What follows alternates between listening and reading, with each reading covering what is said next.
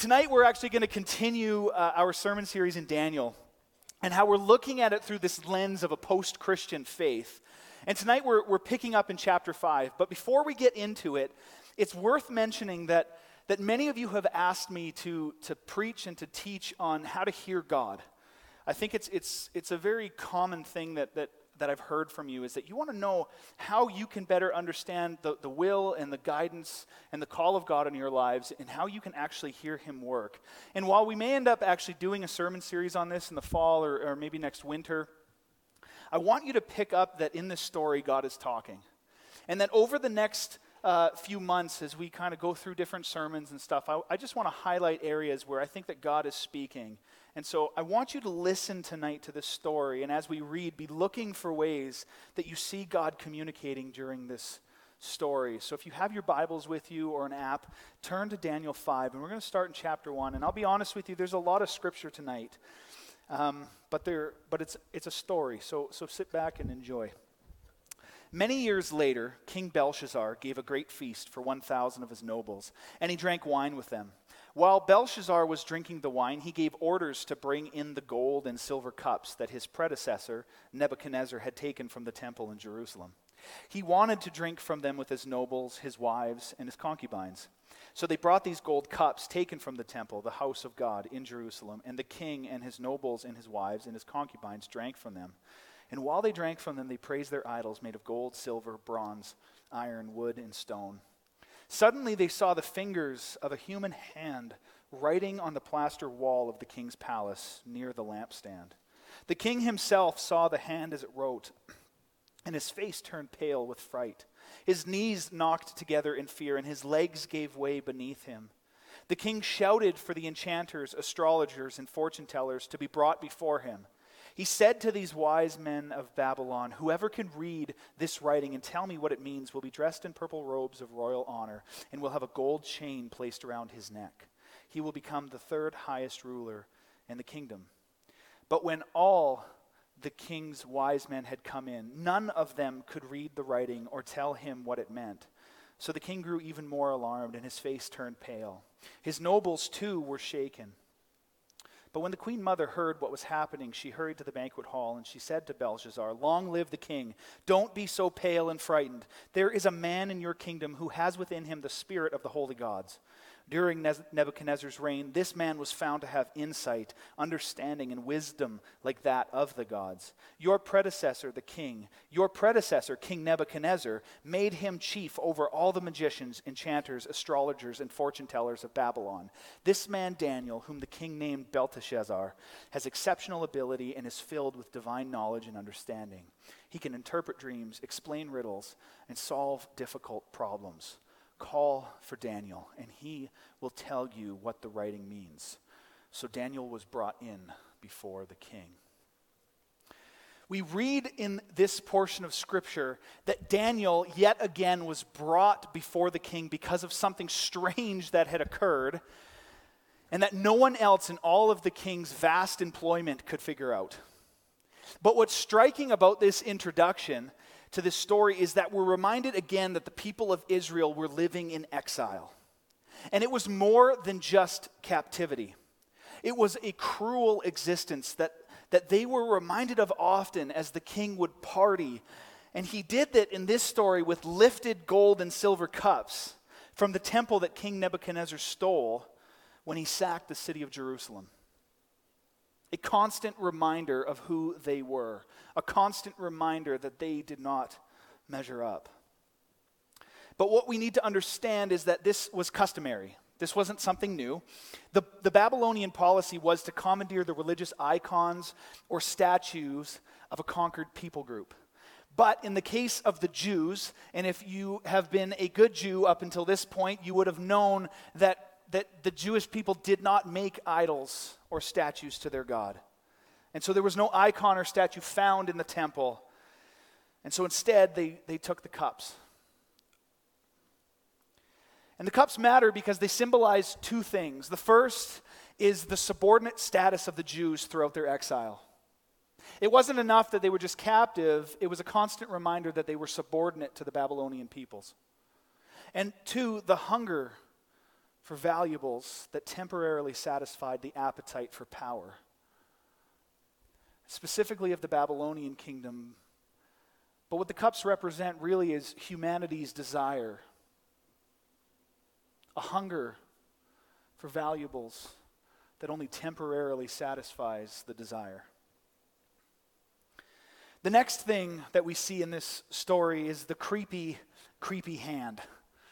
Now, I don't know, some of you, as I was kind of walking through this sermon with some people as they kind of popped into my office today and around the church, they talked about how, they kind of glazed over this part of Scripture in Sunday school. But I remember my teacher would talk about the hand. And we're going to come back to it in just a second. But the text clearly emphasizes the abuse of the temple items that were stolen. And the hand represents this idea that God was not happy about it. In fact, the judgment begins immediately after this abuse is described. And it's important to recognize that there is no waiting.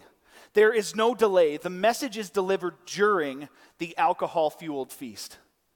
It wasn't until after God was upset at this injustice. And God has a message for this king, and he does it in a grand fashion that follows the rest of the narrative of Daniel. The Hebrew Bible describes the fingers of a human hand appearing and writing on the plaster of the wall. Now, just a side note that's interesting here, we sometimes think of plaster, and I know when I was a kid, you would think of kind of drywall. But in a temple of that time, it probably would have been some sort of aggregate rock. And so when we hear this, so I want you to listen, when we hear that the words are written on the wall with a finger, it would have been made by scratching away rock. And so I want you to imagine for a second this finger scraping against the wall, perhaps making some sort of screeching sound as a finger does on a chalkboard, as the stone was scratched from the wall, revealing words that were legible to everyone in the room. And the reason why I say it like this is because, a quick side note, I want you to read Scripture and to have it come alive. And for me, one of the ways that I do that is I imagine what it would be like to be in a situation in the Bible. I imagine locations that I know of, and I try to describe in great detail in my mind the stories so that they become more real to me. It helps me get more out of my reading and allow it to become more than just background noise. And I encourage you, and this is just a side note from the sermon, to take your time when you read stories in the Bible. It's so easy to just read a story that we know and not really take stock of what's there. But allow yourself to hear the message and imagine. And I don't mean to read between the lines and make stuff up, but kind of read through the text, if that makes any sense. Read through the text and kind of see and imagine what it might smell like, or imagine what it might be like. And it starts to make Scripture come alive to you as you read it. But now comes the interactive portion of our evening. How many here have found it difficult to hear the voice of God before? Put your hand up nice and high. If there's been a point in your life where you've called out for the voice of God, now I want you to just look around quickly and see how many hands are actually raised. This is a very common thing. It's very common to not hear the voice of God, and so I want you to know that you're not alone. Sometimes we feel like we're stuck on an island, right? Sometimes we feel like we're the only ones. We ask God to speak, and we pray that He guides and directs us, but sometimes our prayers don't seem to get through the ceiling. It's like He's not hearing us. And sometimes it sounds and it feels like maybe He does hear us, but He's just being silent. I've gone through seasons of my life, and I'm sure many of you have either gone through ones like this, or maybe you're currently in one right now, where it seems like no matter what you do, or no matter what you try, you can't hear from God. It's like He's ghosted you, and He's just gone. But I remember times in my life where it's just like He's gone. It's like He's ignoring me. But then all of a sudden He shows up, and He's like, hey, what's up? Where you been? Where have I been? Where have you been? I've been praying, I've been reading, I've been seeking, I've been doing all the ing adjectives I can think of. But no matter what I do, you don't show up. Sometimes it's like God has his read receipts on, but he's just not replying. You know who you are. Stop doing that. It wasn't until I began to change my prayers and begin to look at myself and ask the question, what can I do differently, that I began to see change. Dr. Andrew Gabriel, in his newest book, Simply Spirit-Filled, has a chapter devoted solely to hearing God.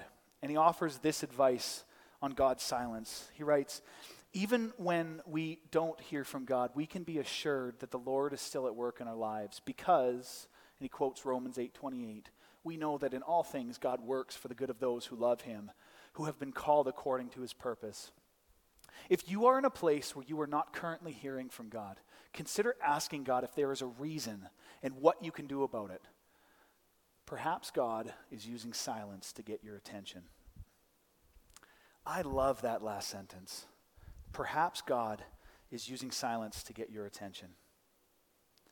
Do you remember that tactic when you were a kid? Remember that?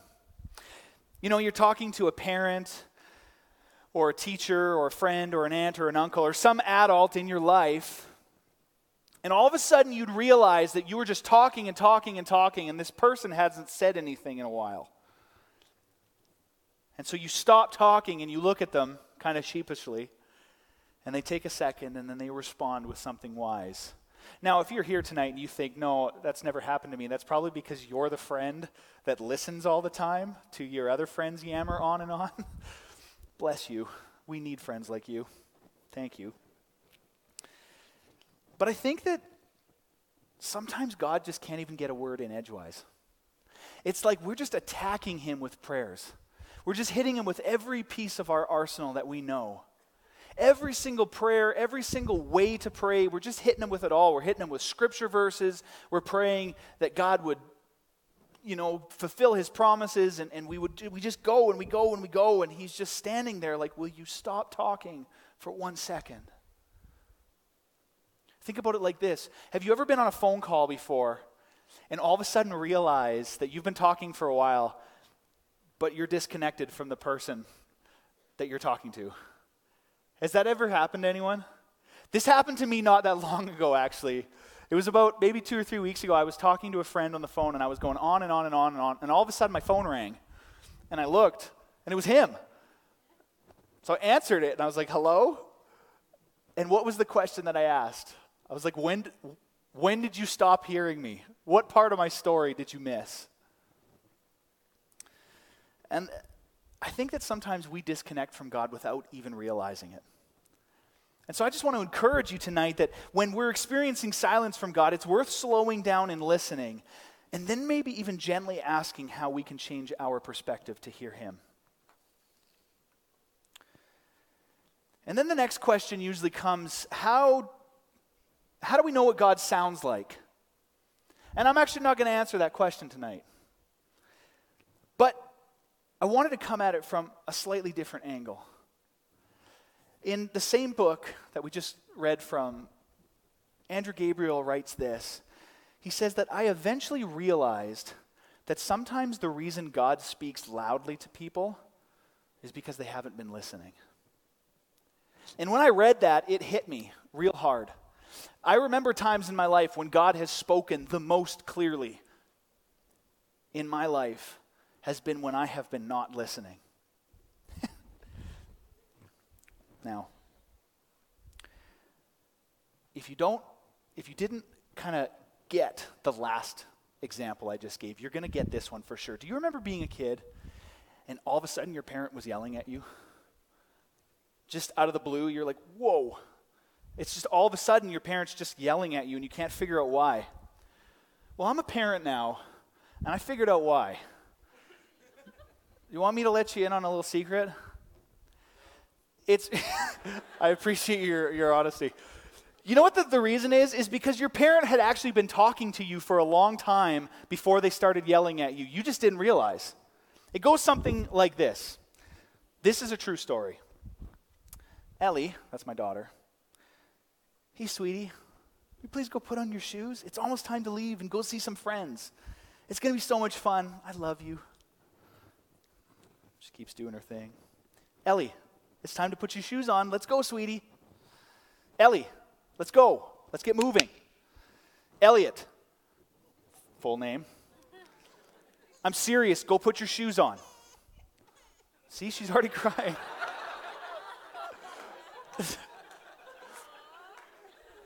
That's our youngest. She knows the trauma. And then it ends like this. Elliot Rose Gordon, go put your butt on the steps and put your shoes on right now. Then my sweet, sweet Elliot Rose Gordon looks at me with her big eyes and she goes, Daddy, why are you angry at me?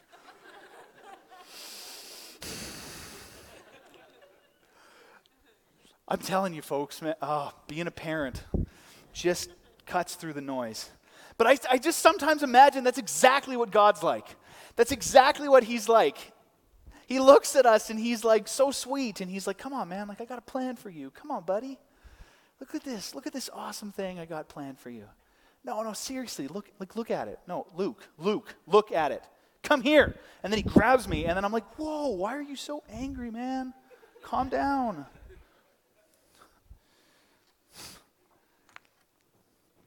Well, I just think that God cuts through the noise of our life in different ways.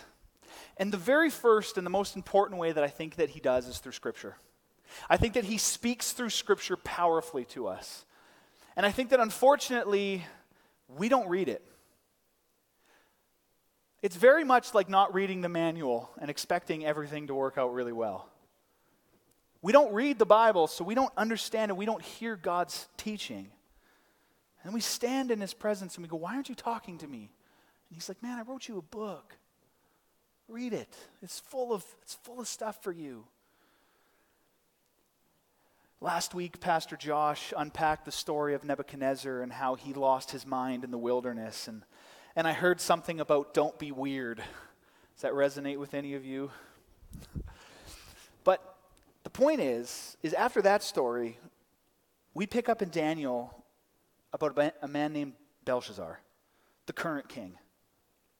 Now, Nebuchadnezzar was Belshazzar's predecessor, and in fact, his father. Belshazzar knew who Nebuchadnezzar was. He knew very well what Nebuchadnezzar had done, and I'm sure that they sat around the table together and they talked. But when we pick up in verse 22 of Daniel 5, we see that Belshazzar has clearly not listened to God. And so we pick up in verse 22.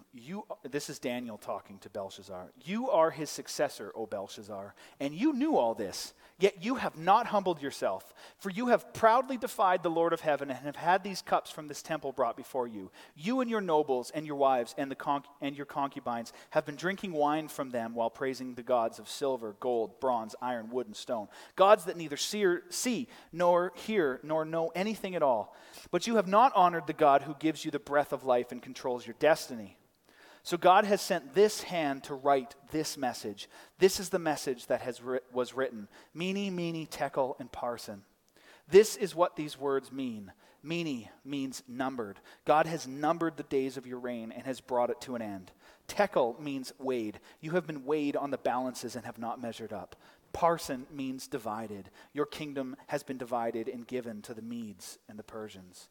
Then at Belshazzar's command, Daniel was dressed in purple robes. A gold chain was hung around his neck, and he was proclaimed the third highest ruler in the kingdom. And Belshazzar still wasn't listening to Daniel, and he still wasn't listening to God. Because we read next that very night, Belshazzar, the Babylonian king, was killed. And Darius the Mede took over the kingdom at the age of 62. God wanted Belshazzar's attention, and unfortunately it took him far too long to catch on to what was happening. Now we need to understand that that's part of the fabric of the Old Testament story. Both the ruling kings of the non-Jewish people and the Jewish people alike did not ever seem to hear the voice of God until it was too late. And so I think it's important that when we read this, we take note. We take note that it's important to hear God before we get too far from him. Friends, we get so caught up in the ways of the world, about making sure, and I hate that I wrote this, but hang with me, making sure that our Jordans drip and our music is lit. What's up with that, eh? Come on. Yeah, I'm disappointed in myself. You can't be more disappointed than me. But there's so much more to this life. There's so much more to this life than just the things of this world, than just trying to fit in and trying to be cool, trying to keep up with the world around us. And when we begin to listen to the voice of God and when we begin to pull out these scripture verses, that's why this is important, is because it helps us to see that there is more. And today as I was preparing for this sermon, there was something that came out in it that I want to touch on briefly. And I'll be honest with you, it's an uncomfortable topic. And so I want to be respectful, but I also want to challenge you tonight. And something that comes very strongly out of this portion of Scripture is the word reconciliation. It's a word that's taken on a level of meaning in Canada that divides our country into at least two very distinct categories. And trust me, I do my best to avoid preaching about political matters because I'm unable to speak with authority on the topic. Frankly, because of my lack of understanding, my lack of study. However, I believe that the Holy Spirit has prompted me to touch on this topic tonight. And so I would ask that you would listen to this and you would allow it to speak to you because it's uncomfortable for me to talk about, but I want to talk about it. Daniel, the book of Daniel in general, but especially chapter 5, has a significant theme of abuse of conquered peoples, cultures, and value. We see in Daniel 5 one of the most insidious elements of imperial power and oppression. The destruction of faith and identity, and the attack on a culture as well as a people. One book I read recently said it this way: the intoxication of power releases the ruler from maintaining any further pretenses. It makes us boast that we are the conquerors. We are the superior culture. Let us parade their treasure and mock the defeated. And while many of us in Canada would never utter such despicable words, there is an attitude that creeps into the minds of the masses that says, we won, they lost, suck it up. But I want you to hear this tonight. Humiliating the conquered only props up the myth of superiority. For us gathered here tonight, Daniel 5 is a call to understand the humiliation of defeated cultures and peoples. And I think that perhaps it encourages us to work towards reconciliation and restitution so that finally we can live in a society that appreciates and celebrates the diverse traditions that enrich our lives. Perhaps it needs to be said this way, that for many Christians who have been born to the privileges afforded by being the dominant religious culture for so long, such a prophetic task begins by excusing ourselves from the same attitudes of Belshazzar in this story before it's too late. Up until now, we've been looking at Daniel through the lens of us, Christians who are living in a post-Christian world. We look at it through this lens of losing our identity. But tonight I wanted to take a minute and highlight the fact that we actually have people in our very own city who have lost their identity and had culture stripped from them. And perhaps the people of God could come together and remember our history of exile and extend a hand of grace and a message of love to our indigenous brothers and sisters. And I hope you can appreciate and understand my heart in this message. It isn't to stir up political divisions. It's not to make you feel polarized or make you feel like I stand on one side of the political spectrum or not, because I don't. I truly stand back as much as I can, and I try to look at things through the lens of Scripture and through the lens of who Jesus Christ is. Instead, I want you to understand that my hope and prayer is that this helps you, like it's helped me and continues to challenge me, to begin to see the ways that we can create unity and actually live out God's desire for His people, all His people. So I just wanted to put that in here tonight as something that God really put on my heart. And I didn't really know how to get to it, but I just know that this stirs deeply within me that we read about these exiled cultures. And our heart breaks for the Jewish people in Scripture, but we have people here today. But we have more to cover. There's a lot going on in this portion of Scripture, and it's a long one, and I honestly wish we could have maybe broken it up, and that was poor sermon planning on my part, but we're going to keep pressing on, and I'd be super happy later to nerd out with you with details, because there's a lot of stuff that goes on here. There's a lot of Jewish propagation that happens in this. There's a lot of textual variances between the Septuagint, the Greek version of the Old Testament, and early manuscripts, and so if you're a nerd about stuff like that, come talk to me afterwards. I'd love to. But there's a connection between this story and something found in the New Testament that I think is going to bring everything together tonight. Can we read that? Thank you. It's found in John chapter 8. Let's go to John chapter 8, starting in verse 1. Jesus returned to the Mount of Olives, but early the next morning he was back again at the temple. A crowd soon gathered, and he sat down and taught them. As he was speaking, the teachers of religious law and the Pharisees brought a woman who had been caught in the act of adultery. They put her in front of the crowd. "Teacher," they said to Jesus, "this woman was caught in the act of adultery. The law of Moses says to stone her. What do you say?" They were trying to trap him into saying something they could use against him, but Jesus stooped down and wrote in the dust with his finger. They kept demanding an answer, so he stood up again and said, "All right, but let the one who has never sinned throw the first stone." And when he stooped down again and wrote, then he stooped down again and wrote in the dust. When the accusers heard this, they slipped away one by one, beginning with the oldest, until only Jesus was left in the middle of the crowd with the woman. Then Jesus stood up again and said to the woman, "Where are your accusers? Didn't even one of them condemn you?" "No, Lord," she said. And Jesus said, "Neither do I. Go and sin no more." I was driving to a meeting yesterday with Loren, and I was driving in my grandpa truck. Nicole likes to call it my grandpa truck because it's light blue. But as I was driving, I was listening to CBC Radio 1, which is also, another indication that it might be an old man's truck. But as I was driving, I was listening to CBC, and I had to check the radio station a couple of times to make sure I was actually listening to CBC, because yesterday they were talking about the Bible, specifically this story in John 8, and they were pulling out all of the interpretations of it.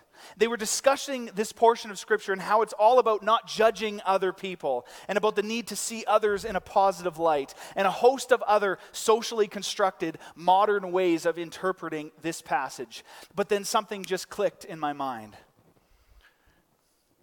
Something clicked. And I believe it was the Holy Spirit. He asked me, "Luke, what did Jesus write in the sand that day?" Full disclosure, I have no idea. Full disclosure, if anybody ever tells you they do, they're nuts. There's no way to know what Jesus wrote. Nobody wrote it down. I don't know why. It seems like an important detail, but they didn't. So it's all conjecture.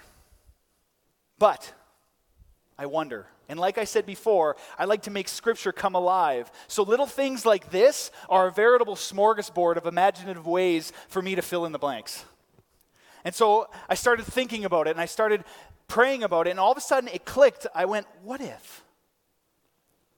Because you see, some scholars believe that Jesus was writing the sins of the people in the sand. But that seems kind of unlikely, because there was a lot of people, and sand is hard to write in, unless you're in Puerto Vallarta and you write Luke, Hart, Morgan in the sand and make everyone jealous about your trip, which has never happened. I've been to California once, but it was for a conference. Other than that, I've been to Utah, so sorry if you know people from Utah. Just stop talking to them. They're not. Anyway, other scholars have suggested that maybe he was just doodling. Legit, I've read that today in a commentary. Perhaps he was just doodling in the sand. Whatever. Some scholars have thought that maybe he was making some sort of reference to the cross. But I wonder if he wrote the words mene, mene, tekel, and parsin in the sand. You see, he was talking to Pharisees. He was talking to experts of the law that had come to condemn and ultimately stone this woman to death. So maybe Jesus wrote this knowing that these men would immediately know what he was saying. He said the words, let the one who has never sinned throw the first stone. But what he was also saying in this is he was saying that you have been weighed on the balances of your actions and you don't measure up. He was saying your days are numbered and eventually your earthly kingdom will reign no more. Let me remind you, purely conjecture, no scientific validity to this, but I find it intriguing. Jesus was figuratively drawing a line in the sand, saying that you can either continue to stand on your side in futility, or you can come to me and see that I'm about to usher in a new kingdom that will put yours to shame. Just like the reign of Belshazzar, who on the same night that the finger wrote the words, Mene, Mene, Tekel, and Parsin, was killed, and his reign was ended. It's compelling. It's compelling because Scripture tells us this in Romans 3:23, for everyone has sinned. We all fall short of God's glorious standard. Now you know me, and you know that I dislike tattooable verses. This is one of them. It's a little dark, but like you could, if you felt like it. So many people I know love quoting this scripture, and I'm guilty of it too. For everyone has sinned, we all fall short of God's glorious standard, or some version thereof. But let me say this. If you simply quote this scripture, but you don't quote the next one, you've missed the whole point. Does anyone here know what verse 24 says? It says this, yet God, in his grace, freely makes us right in his sight. He did this through Christ Jesus when he freed us from the penalty for our sins. If you're gonna say verse 23, you better say verse 24. Because it's the antidote. It's the answer. It's the cure. It's the result of who Jesus is for us today. Because you see, friends, the story of the woman caught in adultery isn't about the scribes and the Pharisees' sin of self-righteousness. It's not about the woman's sexual sin. It's actually about the power of Jesus and his ability to bring about new life. It's a radical story of a God who's descended into our realm to change the game, to flip the script and to rewrite the ending. Because we were all measured and we have all been found lacking. We are all limited in our days on earth in these human bodies, but we are no longer called to the same reality that the Israelites in the time of Daniel were. We are called to something greater. And as we've been looking at the story of Daniel through the lens of a post-Christian world and a post-Christian lens, it's easy to think that the odds are stacked against us. It's easy to think that we're losing ground. We hear stats all the time. Churches are closing doors and the rates of Christianity are dropping compared to the rise of population in cities.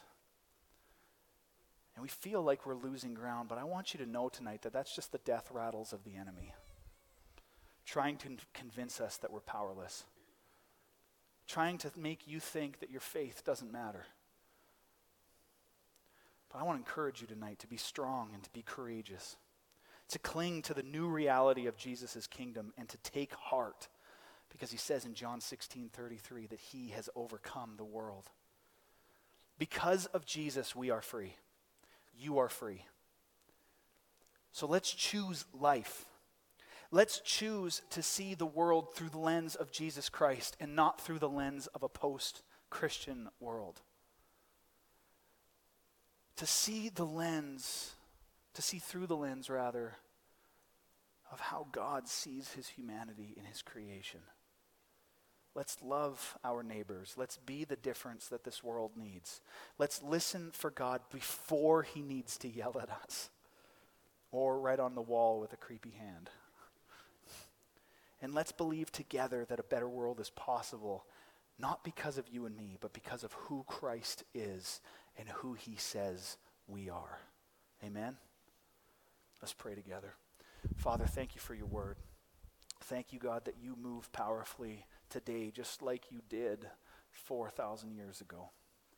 God, we pray that you would encourage us, that you would encourage us to love those around us, that you would help us to see people through the lens of our experiences, both personally and collectively as a Christian faith, as we look back through the lens of Scripture and we look back at the stories of those that have come before us. And God, in all things, would our eyes be turned to you, and would you alone be the one who tells us and defines us, because you alone are worthy. We love you, God. Amen.